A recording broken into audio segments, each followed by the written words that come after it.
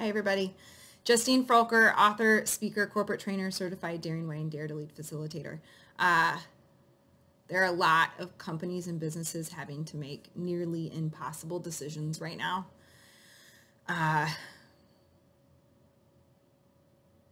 To provide for their people financially,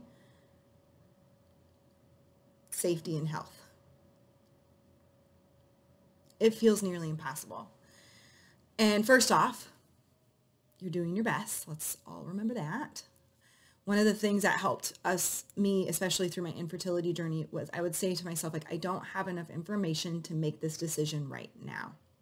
And in this scenario, like, the information is changing so quickly, so fast.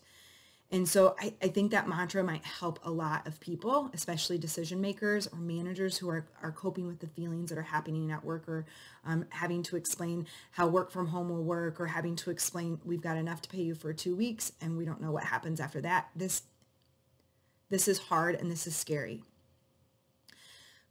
What I want to ask, though, whether or not you are managing a business at home, and that does not necessarily mean you're an entrepreneur, because families are kind of businesses. It takes a lot to make a family work, okay?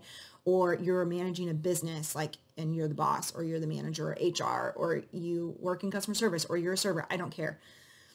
How will your coworkers, the people you lead, the people who report to you, the people who you report to, how will they know that you are in alignment with your values during this time? How will they know that you are more than a mission statement on a website or a quote that you put up in the kitchen?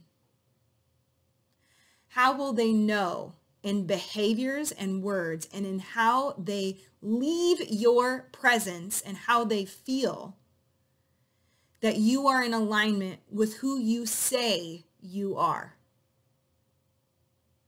What's that look like in a time like this? Because whether or not you are having to close down, lay off people, send people to work from home, you still haven't made that decision.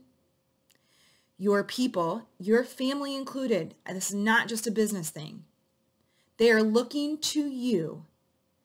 And even if they are not conscious of the question, their heart and their soul needs to know and wants to know, how much do they matter to you?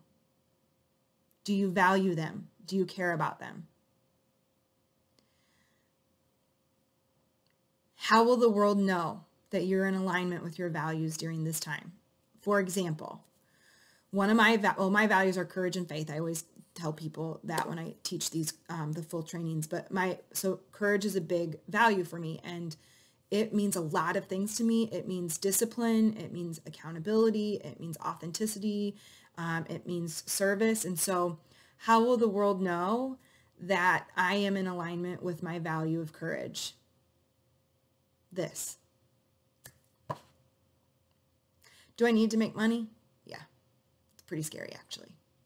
I had just retired less than 2 years ago to speak and do workshops and then this. And I don't feel called to sell much of anything right now. So me staying in alignment with my value of courage is serving during this time, listening to my community to see how I can help, and showing up. If I was not in alignment with it, I would have still be charging full price for my upcoming values workshop. I wouldn't have had difficult conversations about refunds in a courageous way. So today, whether or not it is at home and your children are looking at you, or it's your employees looking at you, or it's the coworker next to you, how will they know that you are in alignment with your values today, even during this time of a global crisis? And if you want to learn more about the values workshop, this is not a plug for it, but I did turn it into a webinar. We're going to do it on a webinar, which means I think I can take 1,000 people, and I lowered the price, and it's 2 hours on April 3rd. So it's on the website. Anyways, I didn't really want to say that, but if you want to know what your values are and you want some help, I love the values lesson. It's my favorite. All right. I'll see you later.